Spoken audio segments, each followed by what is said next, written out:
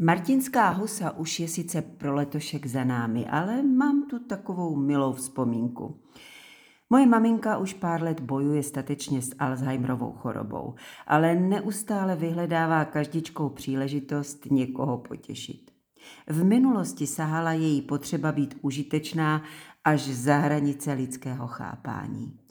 Jeden maminčin husarský kousek byl obzvlášť vypečený. Tenkrát chtěla udělat radost svému čerstvě ženatému vnukovi a tak mu zkrátka k jeho svátku upekla husu. Pěkně ji naporcovala, do krabiček utěsnila moravské zelí a domácí knedlík a přidala ještě bomboniéru a láhev svatomartinského.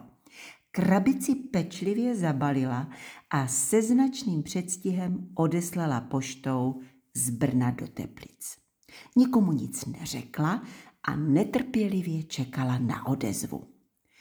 Milý vnuk Martin byl však v té době na soustředění a jeho novomanželce odmítli zásilku vydat.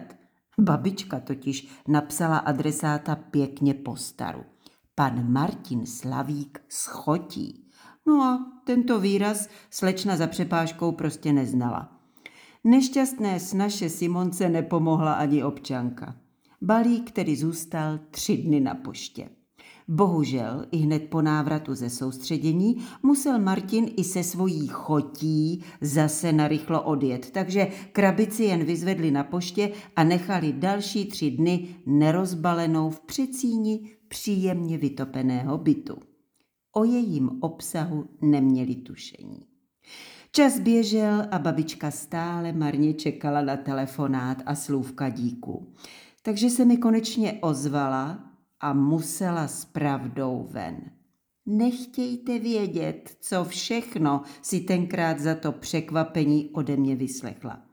Bylo nám jí samozřejmě za tu námahu hrozně líto, ale zároveň nám i sobě poskytla další důkaz o tom, že cesta do pekel je dlážděná právě dobrými úmysly. Aspoň, že víno a bomboniéra to přežili ve zdraví. Martinskou husu se zelím už naše babi nikdy v balíku nepošle, tím jsem si jistá.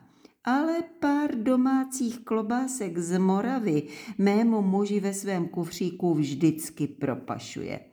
Bývají obvykle pečlivě zabalené mezi ponožkami a týdenním boxem na léky.